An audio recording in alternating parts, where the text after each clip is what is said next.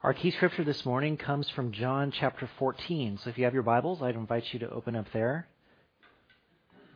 We'll be in John chapter 14, verses 23 through 27. Jesus replied, "Anyone who loves me will obey my teaching. My Father will love them and will come to them and make our home with them. Anyone who does not love me will not obey my teaching. These words you hear are not my own. They belong to the Father who sent me. All this I have spoken while still with you. But the Advocate, the Holy Spirit, whom the Father will send in my name, will teach you all things and will remind you of everything I have said to you. Peace I leave with you. My peace I give you. I do not give to you as the world gives. Do not let your hearts be troubled, and do not be afraid." It would be easy for us to read through the Sermon on the Mount as we have done and to be overwhelmed by everything that Jesus tells us to do, and in fact, by the way he tells us that we should do it. I know myself pretty well, and a lot of the things that Jesus taught about in Matthew chapters 5, 6, and 7 are difficult for me to enact and practice in my own life. And after weeks and weeks of going through those things, and after weeks of Jesus putting such a heavy emphasis on our actions, I can very easily feel like when I look back at the teachings, as we will this morning, like I don't really even know where to start. It's almost like you walk into a house where everything is wrong. It needs new paint. It needs new floors. There's a funny smell that you can't identify. And you look around yourself and it's like, so many things need to be done. Where do I even begin? Jesus knows that these things are hard for us, and that is in part, I think, why he told us to do them. But the thing is that Jesus does not leave us on our own. Jesus believed so much in the power of the Holy Spirit that he actually told his disciples that he needed to get out of the way so that the Holy Spirit could come and do its work in us. And I know that it's a little bit hard to believe that there could be a better helper or a better aid than Jesus Christ himself. But God designed this to go this way, and I think he tends to know what he's doing. And so God sent the Holy Spirit to us to live inside of us, to be our helper, to help us remember, to give us the strength we need to follow through. So many times in my life, I make decisions based on what I think I cannot do, on what I don't think is possible, on what I don't think I am capable of. But if there is something that I hear from this passage this morning, it is this: I need to stop making decisions based on what I can't do, and I need to start making decisions based on what I believe God can do if I trust him enough to actually allow him to show me something I've never seen, to learn something I never could have learned, to do something that I believed was impossible for me. Because in the end, whether you talk about grace or works, the story remains the same. It's not about what you do or how you do it. It is about what God has done, what he is doing, and what he will do through his presence that lives in our lives. Amen? Well, hello, everyone. So nice for you to have come back after having snacks. Today is actually our final sermon from the Sermon on the Mount. So I would like to invite you to open up your Bibles to Matthew chapter 5. That'll be our home base for us this morning.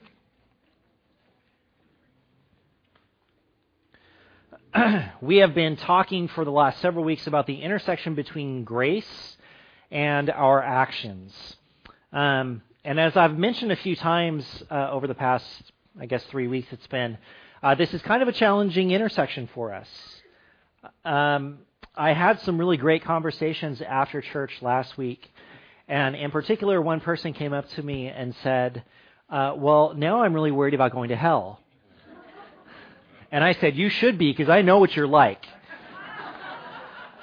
No, I didn't say that. I just thought it. I'm terrible. But she said, I'm worried about this now, because am I doing enough, or am I not doing enough, or how do I know if I'm doing enough, and how much emphasis do I put on the enough that I'm doing? And it's so easy for us to fall into that place. When we start reading verses like this.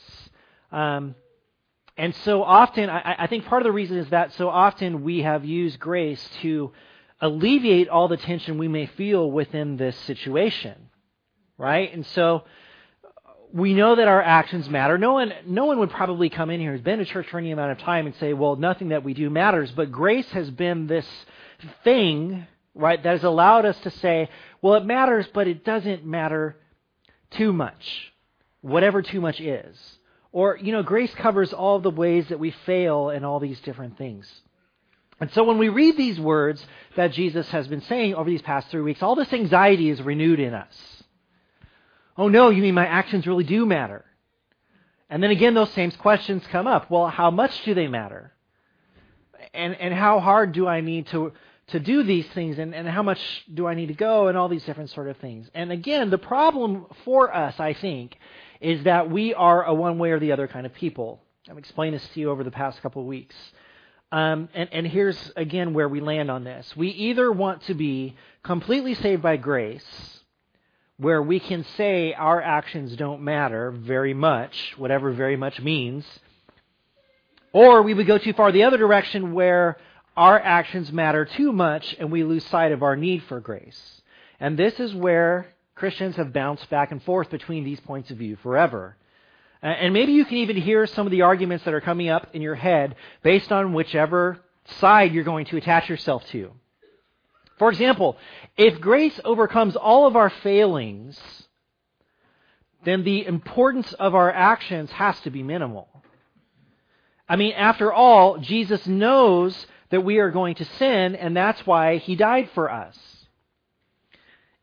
If our actions are as important as Jesus says, then doesn't that take away from the grace that Jesus is giving?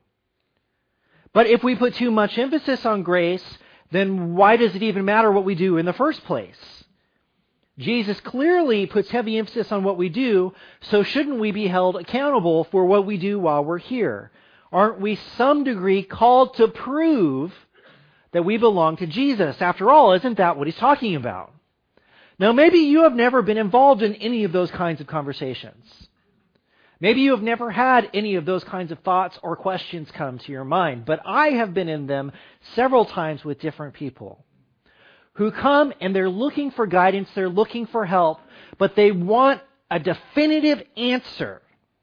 Is it grace or is it what we do? And these are complicated questions, right? These are complicated questions.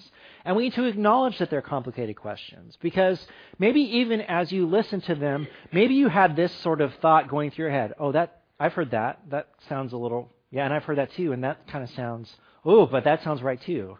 And yeah, that's a good point also. Right? And we end up almost agreeing with all of it. So what do we do with this? How we answer those questions. Some of the questions I just asked and many others, the answer to those questions really is important, because depending on how we answer them, which way we lean, it allows us to indulge in some of our more basic human tendencies.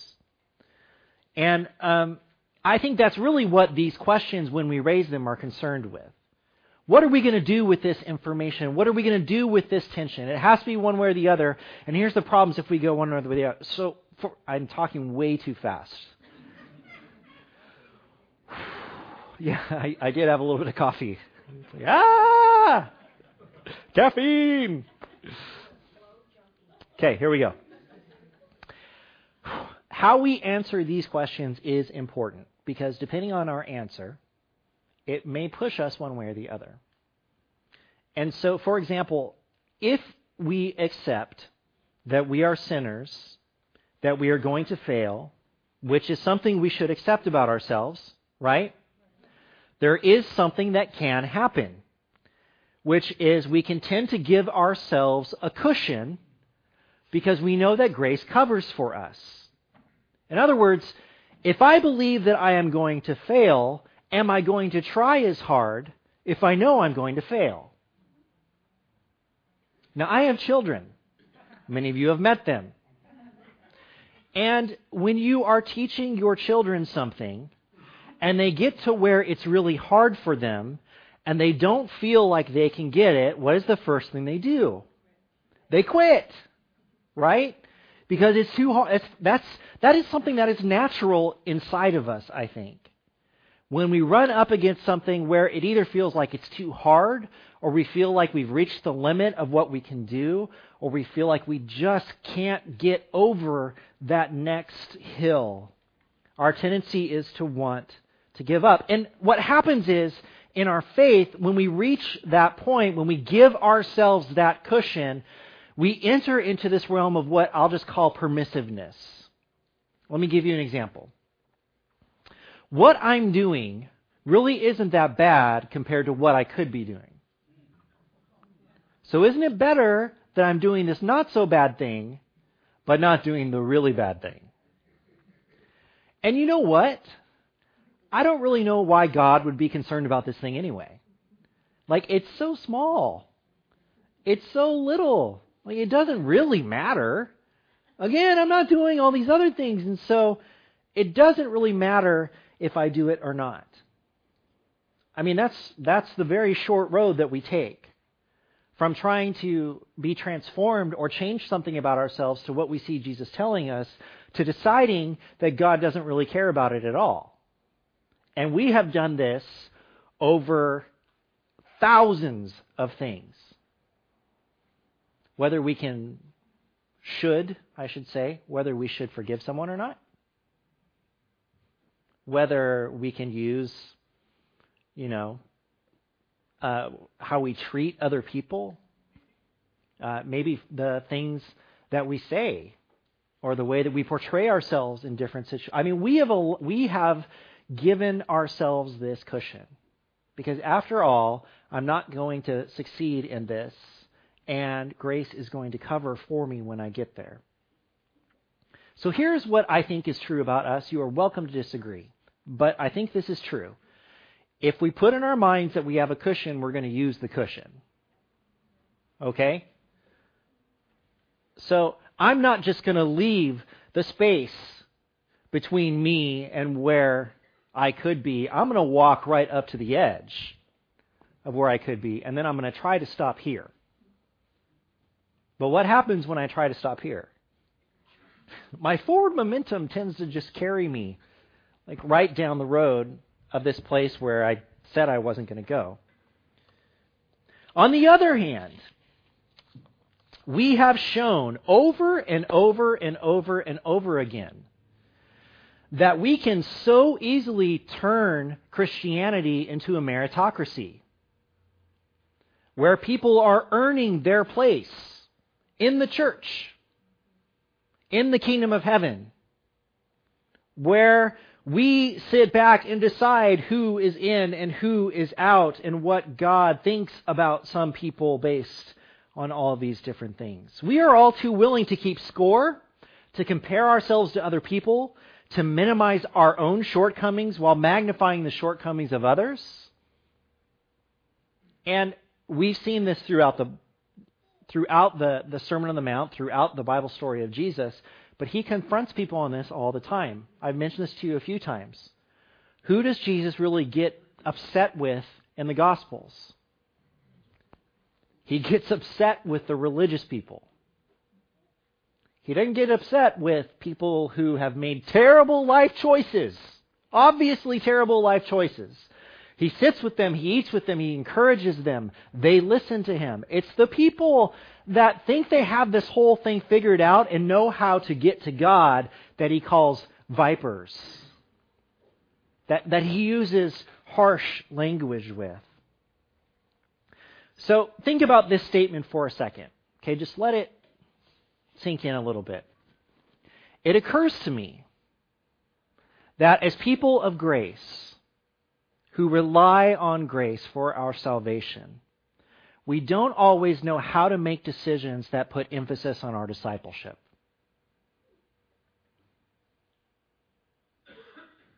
And maybe that's because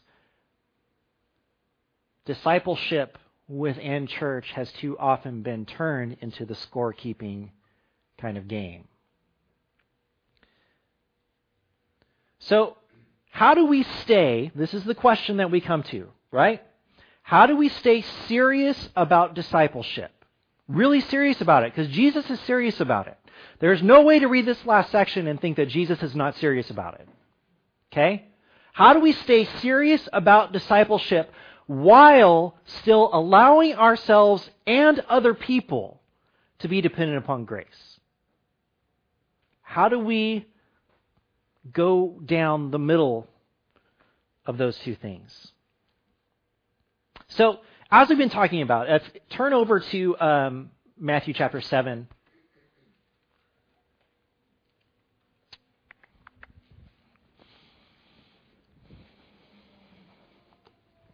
When we look at the end of Matthew chapter 7, again, the words that Jesus uses here are really difficult and challenging. The narrow and wide gates, the true and false prophets, the true and false disciples, the wise and foolish builders. And let's just look again really quick there at the end of chapter 7. Therefore, everyone who hears these words of mine and puts them into practice is like a wise man who builds his house on the rock. The rain came down, the streams rose, and the winds blew and beat against that house, yet it did not fall, because it had its foundations on the rock. But everyone who hears these words of mine and does not put them into practice is like a foolish man who builds his house on the sand. The rain came down, the streams rose, and the wind blew and beat against that house, and it fell with a great crash. Jesus hasn't left us any wiggle room here when we get to the end. He says either you're going to hear what I say and do it, or you're going to hear what I say and not do it. If you hear what I say and do it, you are like someone who builds their house on the rock. If you hear what I say and don't do it, you are like someone who builds their house on sand, where the foundation can be washed right out from underneath it. He's made it very clear that we're either on the right path or the wrong path.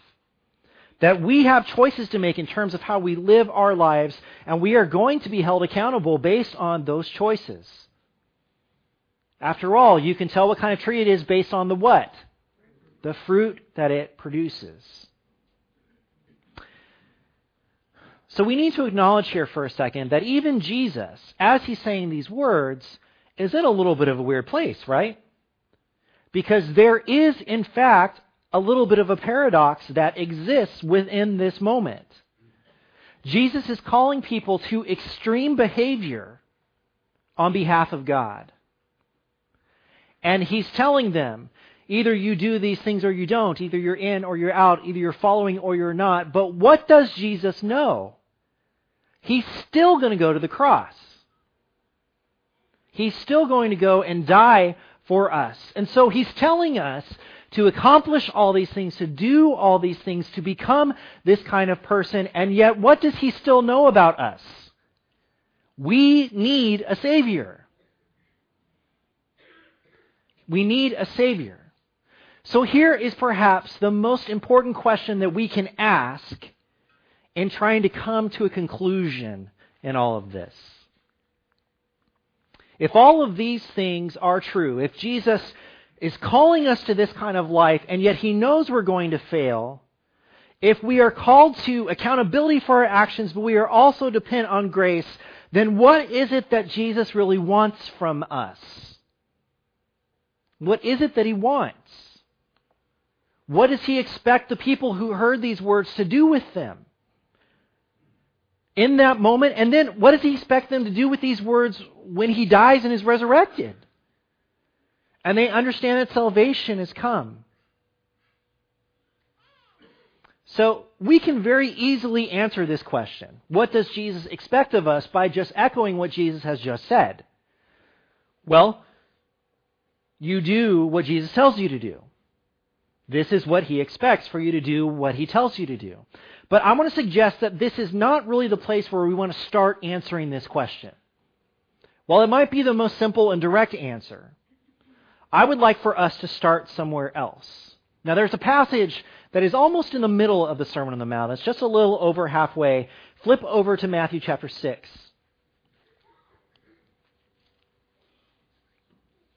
Starting in verse 19. Maybe this passage will help us a little bit understand where we have to start answering this question. Here's what it says. Do not store up for yourselves treasures on earth where moths and vermin destroy, for where thieves break in and steal, But store up for yourselves treasures in heaven where moths and vermin do not destroy, and where thieves do not break in and steal. For where your treasure is, there your heart will be also. Where your treasure is, there your heart will be also. Perhaps the key to understanding the intersection of grace and action does not start with what we do. Perhaps it starts with our hearts. And a fundamental question: who does your heart belong to? What is your treasure? What is the thing that is going to guide you into whatever it is that you are going to do? Now, we actually don't have to search the Bible to find evidence of this thinking in the teachings of Jesus. From Matthew chapter 22, starting in verse 34.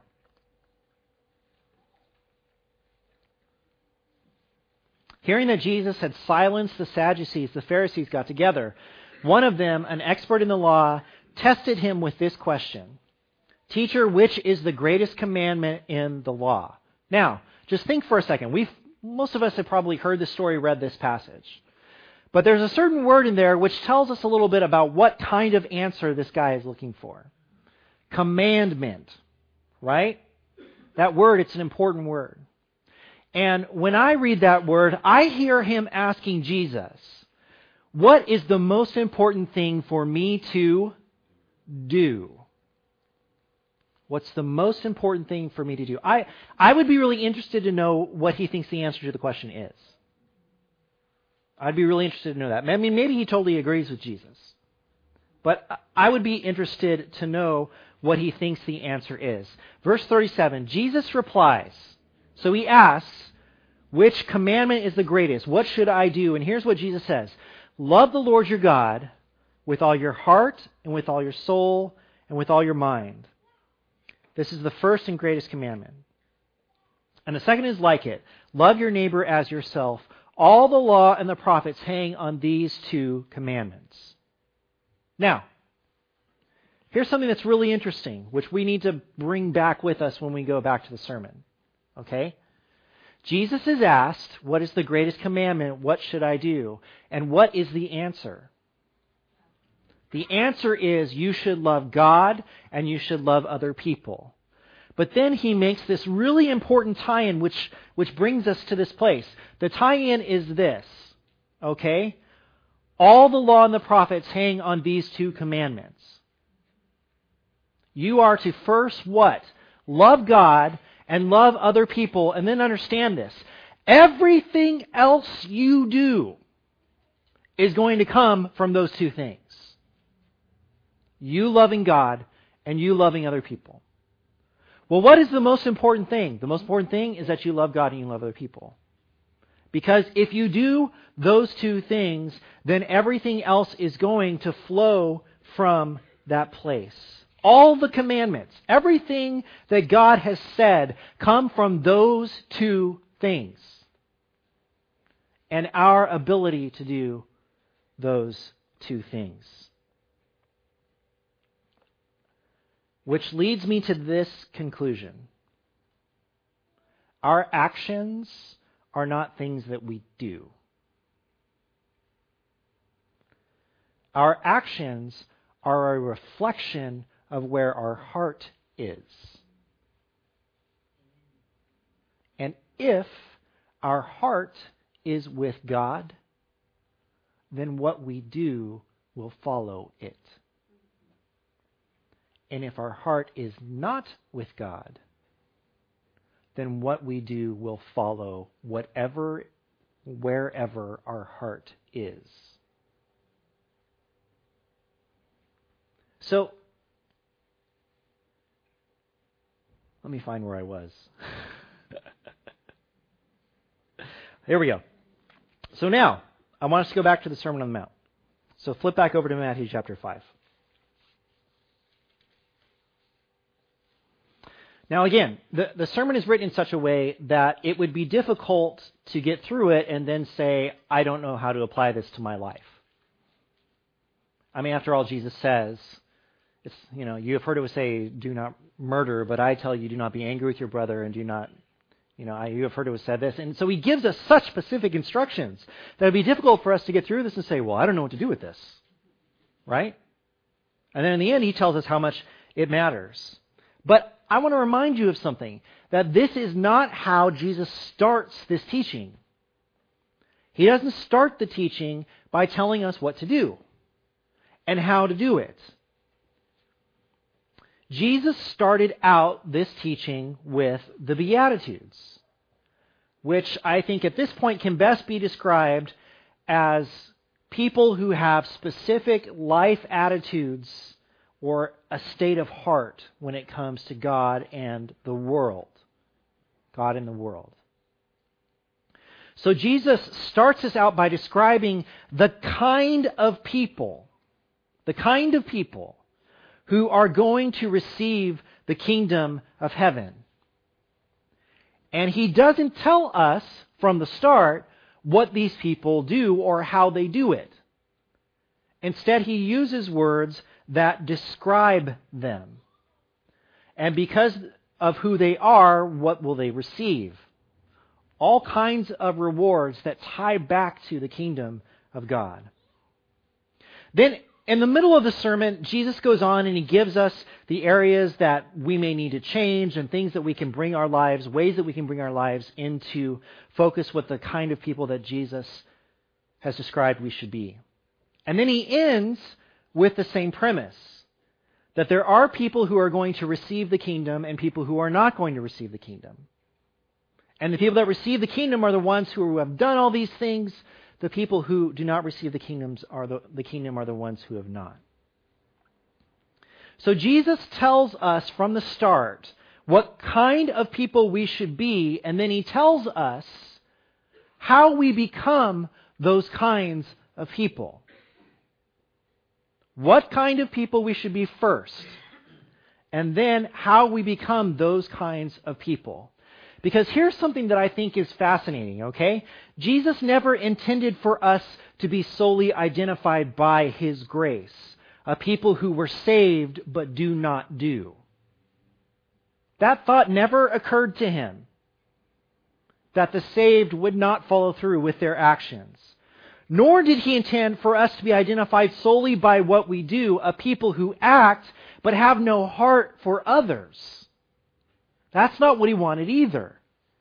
Instead, he wants us to identify what kind of person we want to become and then take the necessary steps to realize that becoming.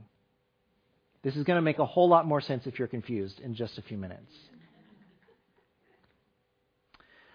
This perspective should change a lot of things for us. For example, how does it change the intersection of grace and actions if instead of saying, Jesus tells me I can't be angry and so I'm going to work on trying to not be angry, to, I want to be a peacemaker? What's the difference between those two things? Well, in one, I'm just trying not to do something. But in the other, I'm trying to become something. And there is a world of difference between those two things. Isn't there? A world of difference between those two things. And that's where we fall into the trap in the middle. We read chapters 5 and 6 and 7 as prohibition against different things. Against anger, against lust, against all of those different kinds of things. But when we see it this way, it leads us naturally to the meritocracy, to keeping score, to I'm doing this better and I'm doing that better, and I need to, and we forget about grace. But Jesus is not interested so much at this moment in terms of just what you do or what you do not do. He's much more interested in why you are going to do what you're going to do. There were a lot of people walking around in the time of Jesus who could do so many things right religiously, but did not have a heart that belonged to God. Do you get that? So many people that could do so many things right, but did not have a heart that belonged to God. And this is what Jesus is interested in, which I think is why the Beatitudes come first. He establishes a sense of character before he starts to talk about action. And this then becomes the lens through which we should read the Sermon on the Mount. So turn over to Matthew chapter 5, verse 3.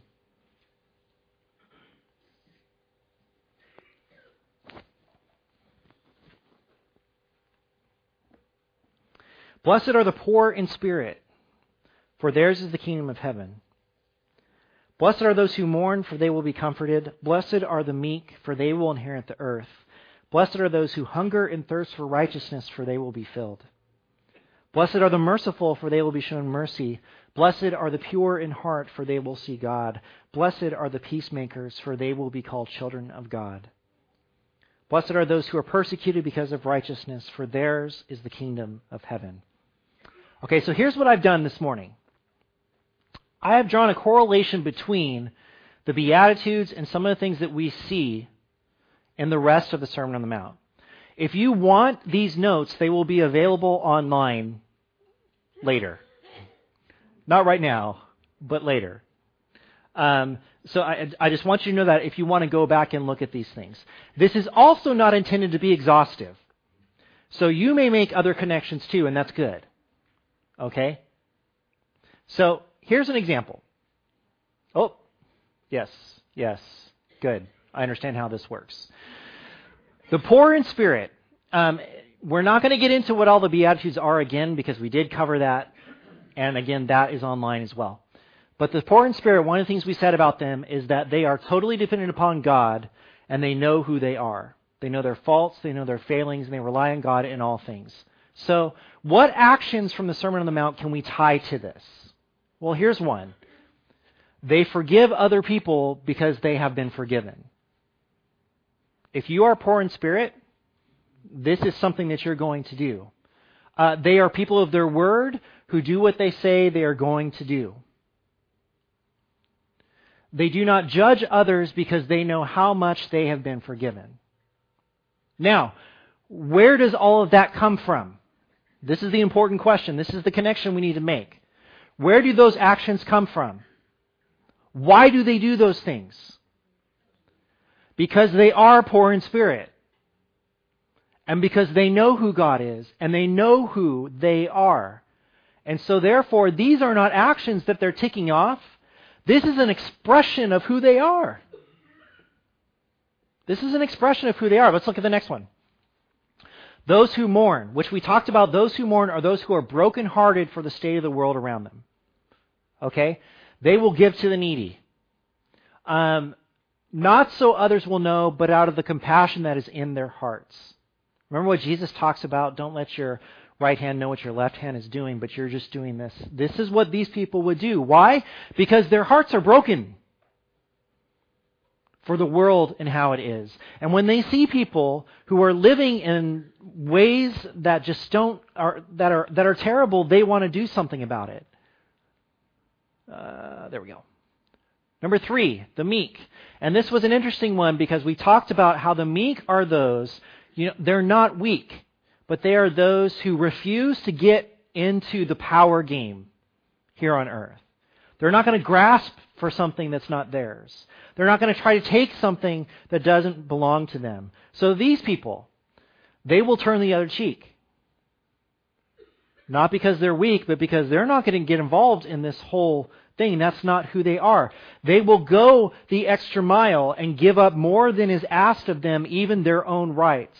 And they will not demand what others might say even that they are owed, and hold to the standards of this world. Next, those who hunger and thirst for righteousness. They are desperate for the things of God. So they will acknowledge that God is the giver of all things, and they will talk to Him about it. They will have a relationship with God where they will go into their private space and just speak to Him. They will pray and fast and seek out God in all aspects of their life. Next one. The merciful. There are some easy ones here. Okay? What will the merciful do? They will love their enemies and they will pray for them. They will not harbor anger in their hearts against someone else, and they will not judge people because God has shown such great mercy to them. The pure in heart.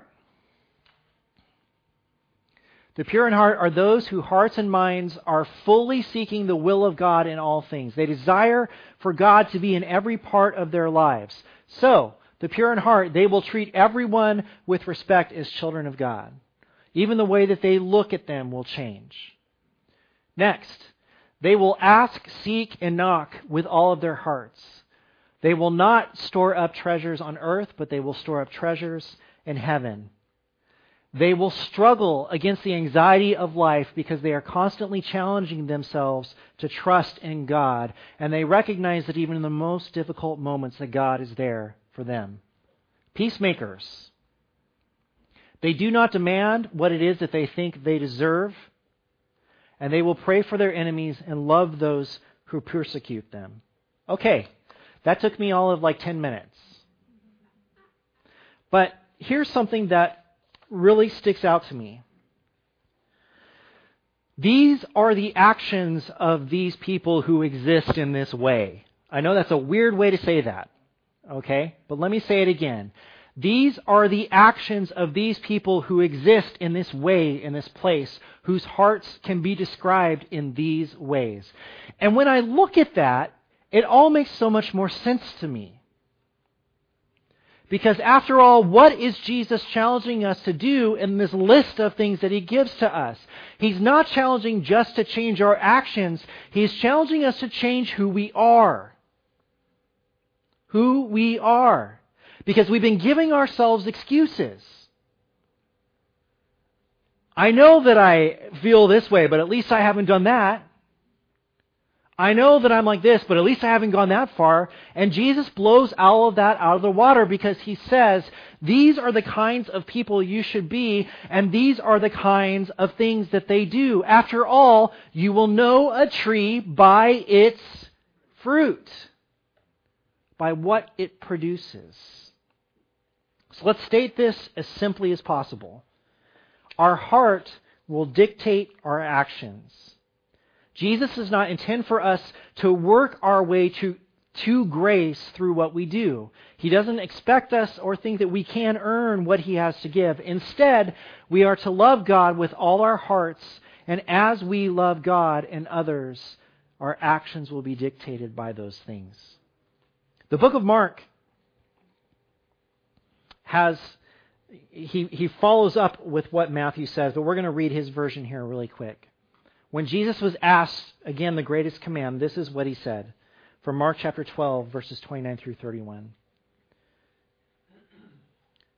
The most important one, answered Jesus, is this: Hear, O Israel, the Lord our God, the Lord is one. Love your God with all your heart and with all your soul and with all your mind and with all your strength. The second is this: love your neighbor as yourself. There is no commandment greater than these. And again, it echoes what He said in Matthew, but we have to get our minds around this a little bit, because love is a word that can be defined in a lot of different ways. There used to be this youth ministry program that was about sex, and the guy had this famous thing that was so great, this great example, but he talked about the difference between loving green beans and loving someone else, right? But it's the same for us. It's the same word that we use. And so we can read something like that, and of course the question is, well, what does it mean then to love God or to love others? But here's what we see. Jesus answers the question for us.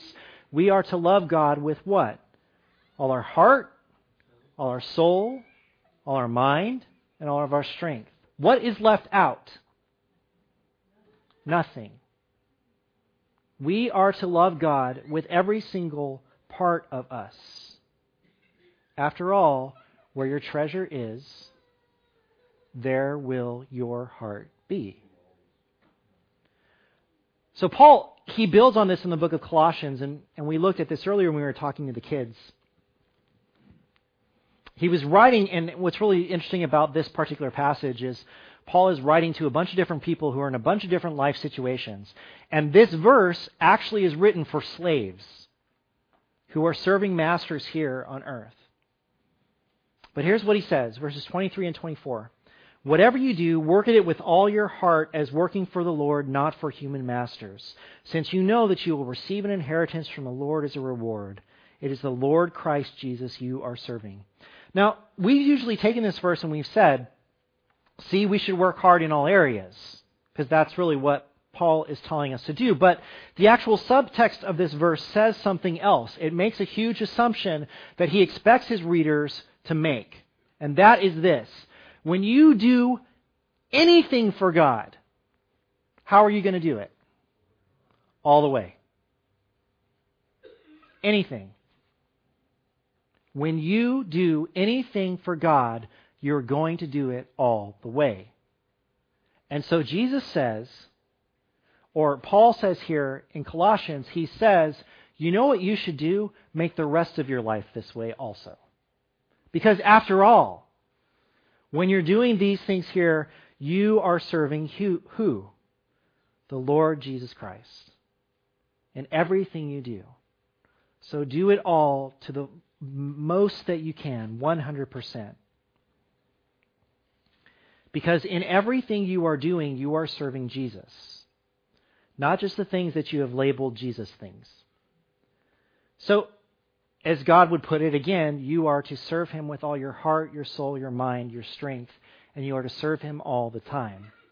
And that will spill over into the rest of your life. So what does this tell us? We're almost done, I promise. We are to understand that we are people who are dependent upon the grace of God.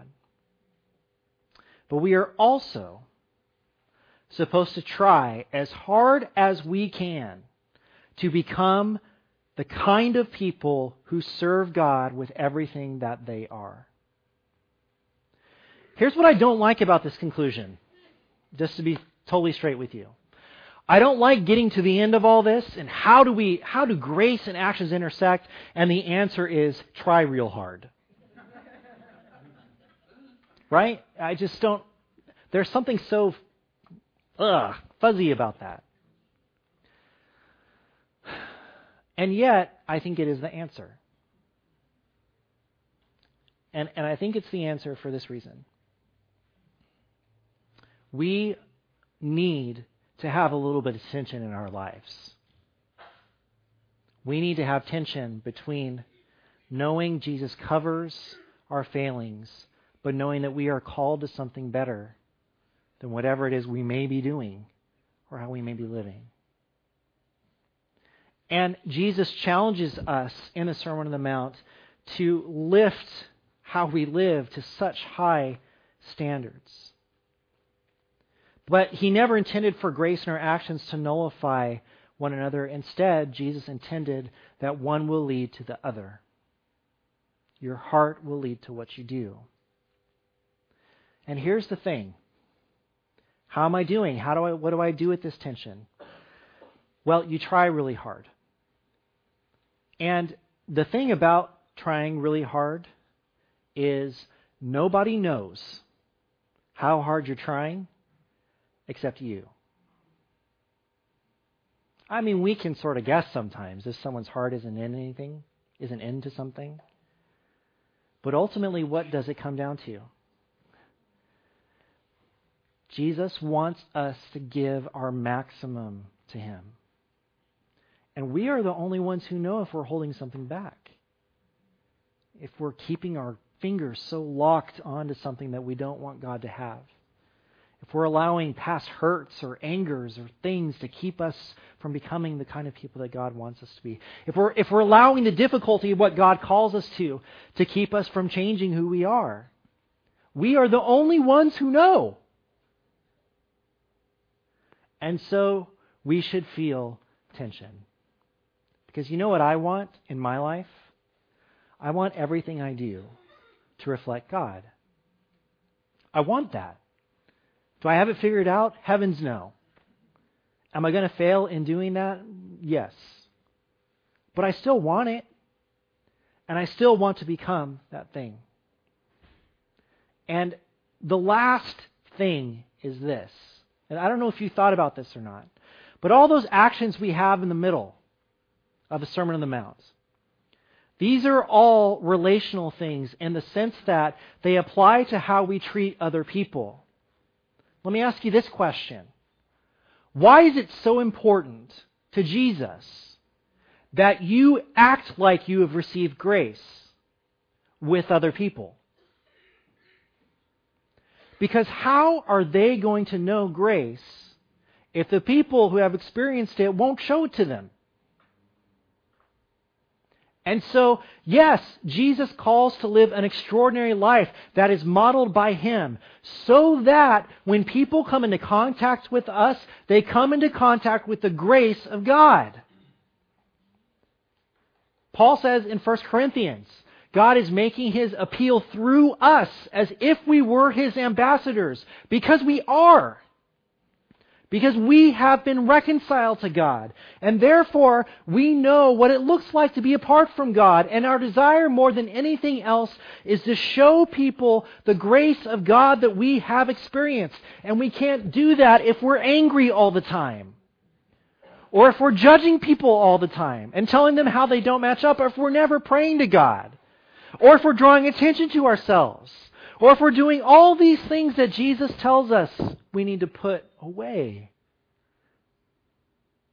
We are people of grace. Amen?